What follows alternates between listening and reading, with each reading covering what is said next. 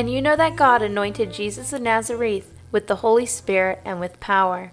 Then Jesus went around doing good and healing all who were oppressed by the devil, for God was with him. Peter is testifying about Jesus here. But can I let you in on a secret? You can do this too.